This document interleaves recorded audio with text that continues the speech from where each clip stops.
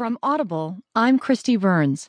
From the New York Times World section, Ceylan, Yeginsu, and Karam Shoumali write, 11 Syrian refugees reported killed by Turkish border guards. Hawad Assad and Anne Bernard contributed reporting from Beirut. Mar Salman contributed reporting from Paris. Turkish border guards killed at least 11 Syrian refugees, including at least 3 children.